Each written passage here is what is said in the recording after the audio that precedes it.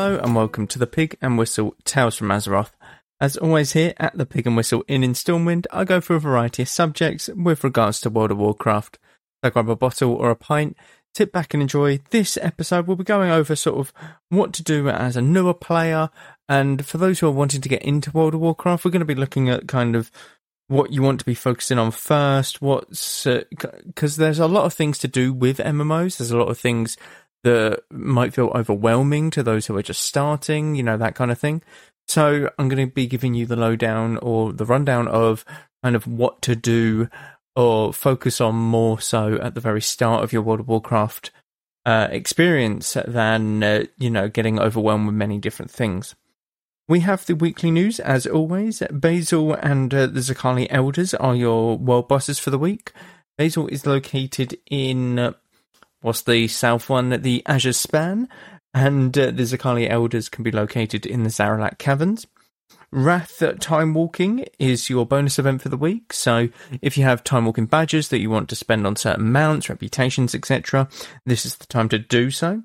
Pomp Stomp is your brawl for the week. Essentially, you are put up against AIs in an Arathi Basin, and you just absolutely decimate them and get some free honour. It's very nice to just figure out a DPS rotation on a new character, stuff like that.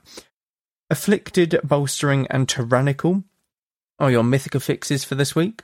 Afflicted, there are the souls, and essentially you need to top them up. Bolstering, when a enemy dies, it will yell and give enemies next to it a damage and health increase.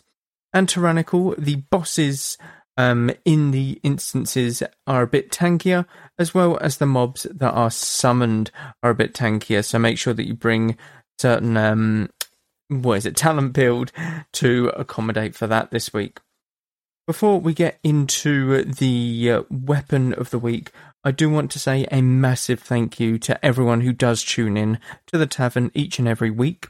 We are growing week by week, and it is so amazing to see new faces in amongst the old faces that come in each week. But I do have to ask for more of your support.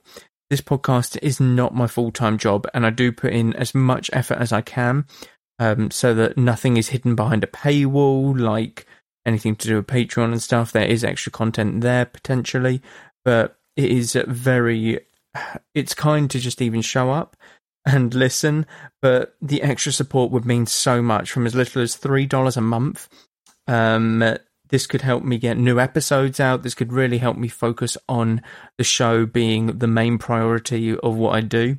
And with this support, you have a chance to feature in an episode, whether it be as a interview style type of episode, or just simply a shout out at the beginning or end of the show. But thank you all very much for listening, and let's get back to the episode. So, Ash Candy is the weapon that we'll be looking at. Ash Candy is one of the more iconic looking weapons in World of Warcraft. It is called, as you may have heard, Ash Candy, the Great Sword of the Brotherhood. It is a massive two-handed sword that has a hilt resembling the intertwined necks and heads of two red dragons. It's rumoured to have belonged to Anduin Lothar. It is epic quality and drops from Nefarian in Blackwing Lair. In Blackwing Descent, Nefarian drops a similar sword, reclaimed Ash Candy, Great Sword of the Brotherhood, and Aberus, the Shadow Crucible, you can get a drop called Ashkandar, Fall of the Brotherhood, with an appearance similar to the sword itself. Now, there are a few things. The initials on the hilt of the sword are AL, and the title Great Sword of the Brotherhood, possibly referring to the Brotherhood of the Horse, the name of the kingdoms of Stormwind Knights before the First War, suggest Ash Candy may belong to Anduin Lothar.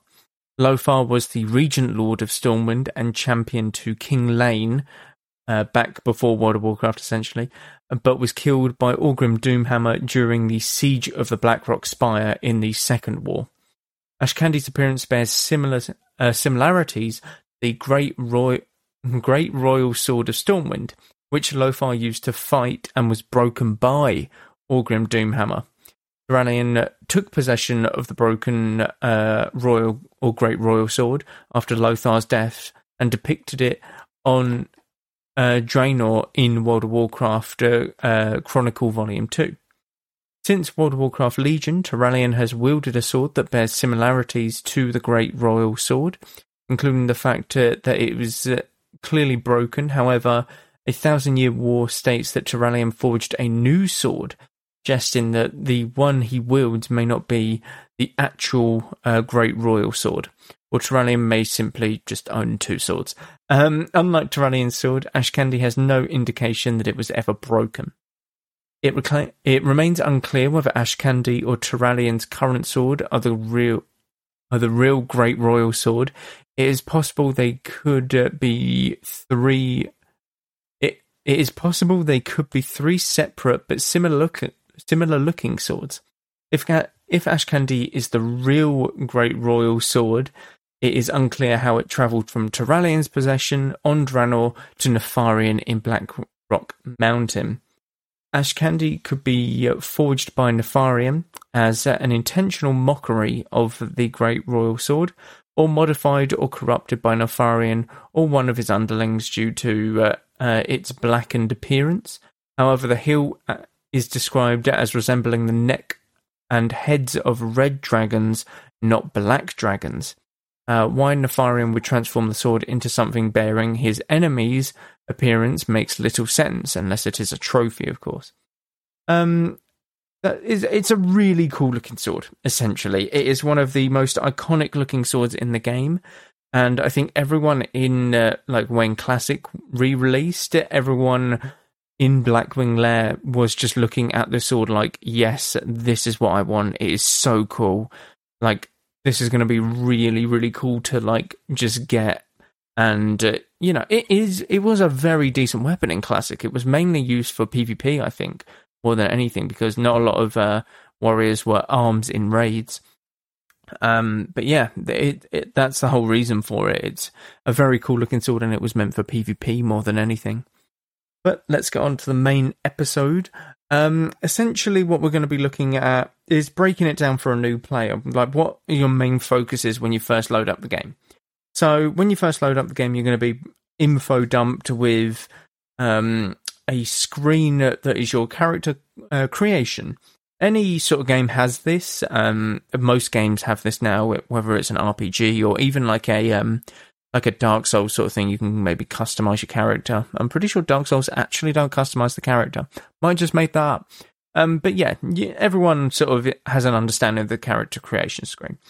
You obviously have two factions. I'm going to break it down very simple. You have two factions, Horde and Alliance. Whichever faction you choose, you are not, as of now anyway, you are not confined to it almost. So you can play with people or friends who want an Alliance character if you're Horde, and vice versa. So there is nothing stopping you from making a Horde character and your friend making an Alliance character and leveling together. There is nothing stopping you from doing that. But all the factions and races aside, you obviously have your class. There are many different classes to choose from your normal sort of warrior, barbarian type of class to your caster, mage, wizard, that kind of deal, and everything in between: hunter, paladin, priest, which is your cleric, demon hunters. You have everything, and there is a small window that sort of gives you the rundown of these classes, essentially what they do, what specializations they have, and what roles they can fill. So damage, healer, or tank. Make sure that you are actually reading these, because that way you can kind of make a very informed decision of what you really do want to play and what sort of class would best fit you, so to speak. Once you obviously do that, you will be, if this is your very first character, you'll be loaded into Exile's Reach. It's a very simple thing.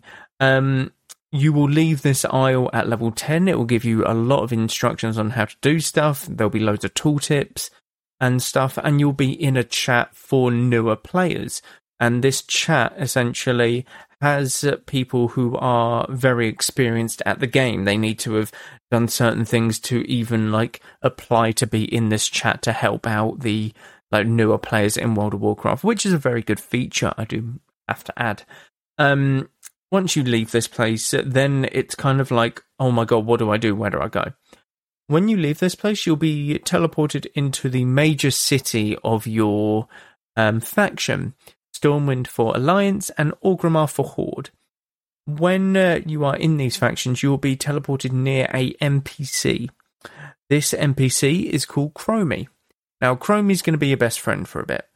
I'm not too sure whether or not for newer players it still sends you to the latest expansion. It might. If that's the case, I think it will send you to Shadowlands for newer players, but I might be wrong with that. It might still send you to BFA, but if it doesn't send you or give you a sort of breadcrumb quest to go to the Shadowlands or anything like that, you can talk to Chromie. And talking to Chromie, she will offer you multiple different options. These options are all of the different expansions that you can pick to go and level in. Now, you can level in Burning Crusade, Wrath of the Lich King, Cataclysm, Mists of Pandaria, Warlords of Draenor, Legion, Battle for Azeroth, and Shadowlands. Now, all of them have their own unique flavours to them, essentially, but if you are a newer player, what I would recommend is either level in Wrath of the Lich King, Mists of Pandaria. Let's take a quick break. Ever thought modern video games should be more interesting? At the Gaming Blender, we take randomized genres, mechanics, and make a new game every episode. I've added permadeath. We have a survival game of a hardcore simulation, which could be House Flipper, and with the permadeath of XCOM. And that all has to be an action-adventure. Yes. Oh dear. Yes. And sometimes it doesn't quite work. And you have a construction off over the course of the narrative. A construction off. The way we can do this is that we ditch your idea entirely. Entirely. Check out the Gaming Blender on all your favourite podcast platforms now. Or honestly, Cataclysm. Cataclysm might be good because you haven't experienced the actual world of Azeroth, and that's where it all began. So Cataclysm is not a bad shout. I can't really speak ill of any of them. They all have their pros and cons. I do have to say, Shadowlands is probably the weirder of all of them because it seems very much out there compared to everything, and you might be a little bit confused. But it still has its, perks, essentially. Any of these which you pick are good. What I would recommend is actually reading the quests and going through the stories. They are very good. The later expansion you pick, the better the story content gets, I would say. But even in the earlier expansions, like Burning Crusade, you still have reasons to do the quests. There's quest text that still gives you reasoning to go and do these quests and a story behind it. But it isn't as sort of prominent and you're not necessarily seeing it immediately, if that makes sense. You've really got to be focused on it, whereas the later expansions, it will give you a bit more cinematics and stuff like that, so that you're not missing out on the sort of storyline, etc. But all I can say is focus on your leveling. There will be times when you'll be like, oh my god, what are professions? Or what does this battleground thing do? Or anything like that. Try to focus on your leveling. And when you get to the final stages of your leveling, so when you're leveling in the current expansion, Dragonflight, that's when you should look at maybe doing professions. Or maybe doing some battlegrounds and see how they play out. Stuff like that. Or pet battles, or anything along them natures. Mainly because if you get interrupted on your questing or your leveling experience, you might get a bit overwhelmed with oh, okay, so I've got to do this profession. Oh, but then I need herbing to go with alchemy, so I need to pick up herbing as well. And now I need to go and pick up these specific herbs from this expansion to herb for this specific potion that I want and stuff like that. And it can be it can lead down a rabbit hole that you don't necessarily recover from. And it's like, where was I in terms of questing, in terms of the story? I can't really remember. Oh, who cares? I'll just go along and do my quests and get levels. Whereas it should be more focused on okay, so we're going to go kill this guy because he's managed to, capture the lieutenant of this, keep, or, all of that stuff. It's so that you don't get sort of waylaid. Now, I know that it's tough for certain people. Some people like to explore, and by all means, you're more than welcome to. It is an MMO, but that would just be my sort of advice for you, as it were. Now, I do say professions aren't necessarily important, but they can have the importance later on. This is why I suggest doing them in Dragonflight, because the potions in the most recent expansion are going to be the ones that are the most useful. And with that, you need the most recent resources. And when you're leveling in the old expansions, you don't get these resources. So that's kind of why I'm suggesting do it when you're at that level and you're doing the current content, which is Dragonflight stuff. So this will be around level... what level are we? 51? Are we 70? I can't remember if we're level 70. I feel like we are. Oh shit, I've forgotten what level we are, 60 or 70. It's essentially 10 levels before your maximum level that you're whisked away onto the Dragon Isles to go and do your questing there, essentially. When you get to this sort of stage as well, you become a bit more comfortable with the fundamentals of the game and stuff like that. This is when you should be looking at areas towards endgame. So would you rather be doing some PvE or PvP? If so, try and sign up for some battlegrounds while you're leveling. They'll just pop every now and again. And if you're looking to do PvE, try out the dungeons in Dragonflight, because this is where the Mythic Plus stuff will come into play, or even go into old raids and see the old bosses and how their mechanics work, and see if this would be something that you would be interested in. Plus you get some extra transmog loot and stuff like that in the old raid, so it might be worth it in the end. But yeah, it is everything towards the end of the game is when you should be looking to experiment with stuff. I cannot stress that you should primarily be focusing on just questing and leveling as a newer player in World of Warcraft, because MMOs are very daunting today. You load it up and you see 50 things on your screen. You see a minimap, an action bar, 20 spells. You see your character sheet, which has your armor, your weapons, all that. You have a talent tree. You have, many different components. But if you're just focusing on doing a quest, you can pick everything up along the way. And that's where everything can slow down for you. And it's like, okay, this is my character panel. So this is where I can look at my gear and compare my gear when I get better stuff. This is my talent tree, and I can play around with the talents as and when I need. That's when you can start picking it up, when you're just focusing on questing. Whereas if you are bouncing back and forth between professions and questing, then you're having to juggle so many more things, as well as trying to just do some PvP, learn all of your spells, learn all of the classes. What does this class do? How does this class interact with that? All of them different things. And as a new player, what I would really recommend is having a second character, and having this second character as a backup almost. So say you pick Warrior as your main character, you get it to level 10 and you think, okay, this is all right. I'm not having a best of time, but I'll make a paladin or something just in case, just in case. So you make a paladin and you get it to level 10 as well, whilst leveling your main, which is your warrior. And you get to about level 25 on your warrior. And you think, I'm not really feeling it. It feels kind of boring, lackluster or something like that. And then you think, okay, well, the paladin, I don't need to go through the starting zone. I've already done it. So I'll give that a go.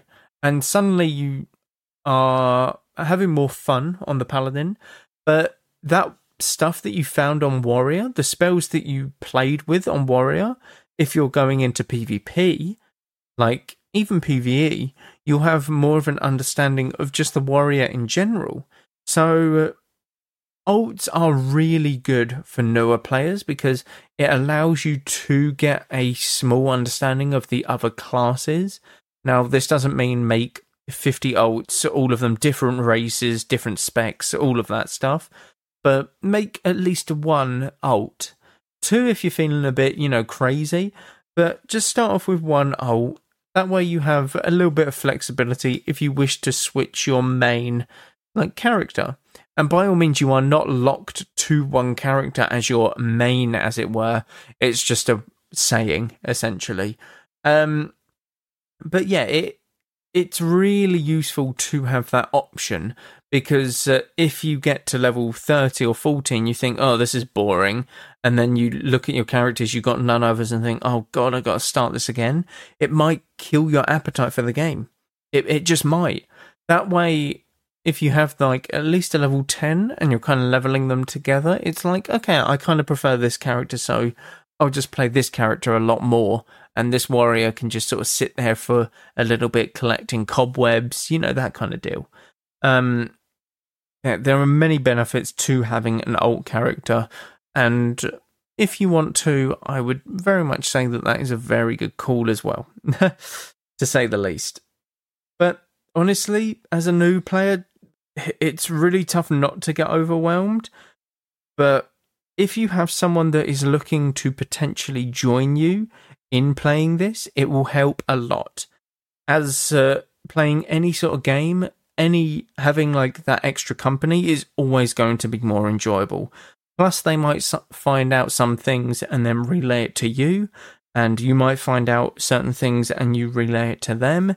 So you just get a lot more information at double the speed, essentially. Which is always good. Which is always good. But that is it for this episode. Thank you all very much for listening, as always. Do check out all of the socials down below. TikTok, Twitch, YouTube, as well as the support the show link is down there.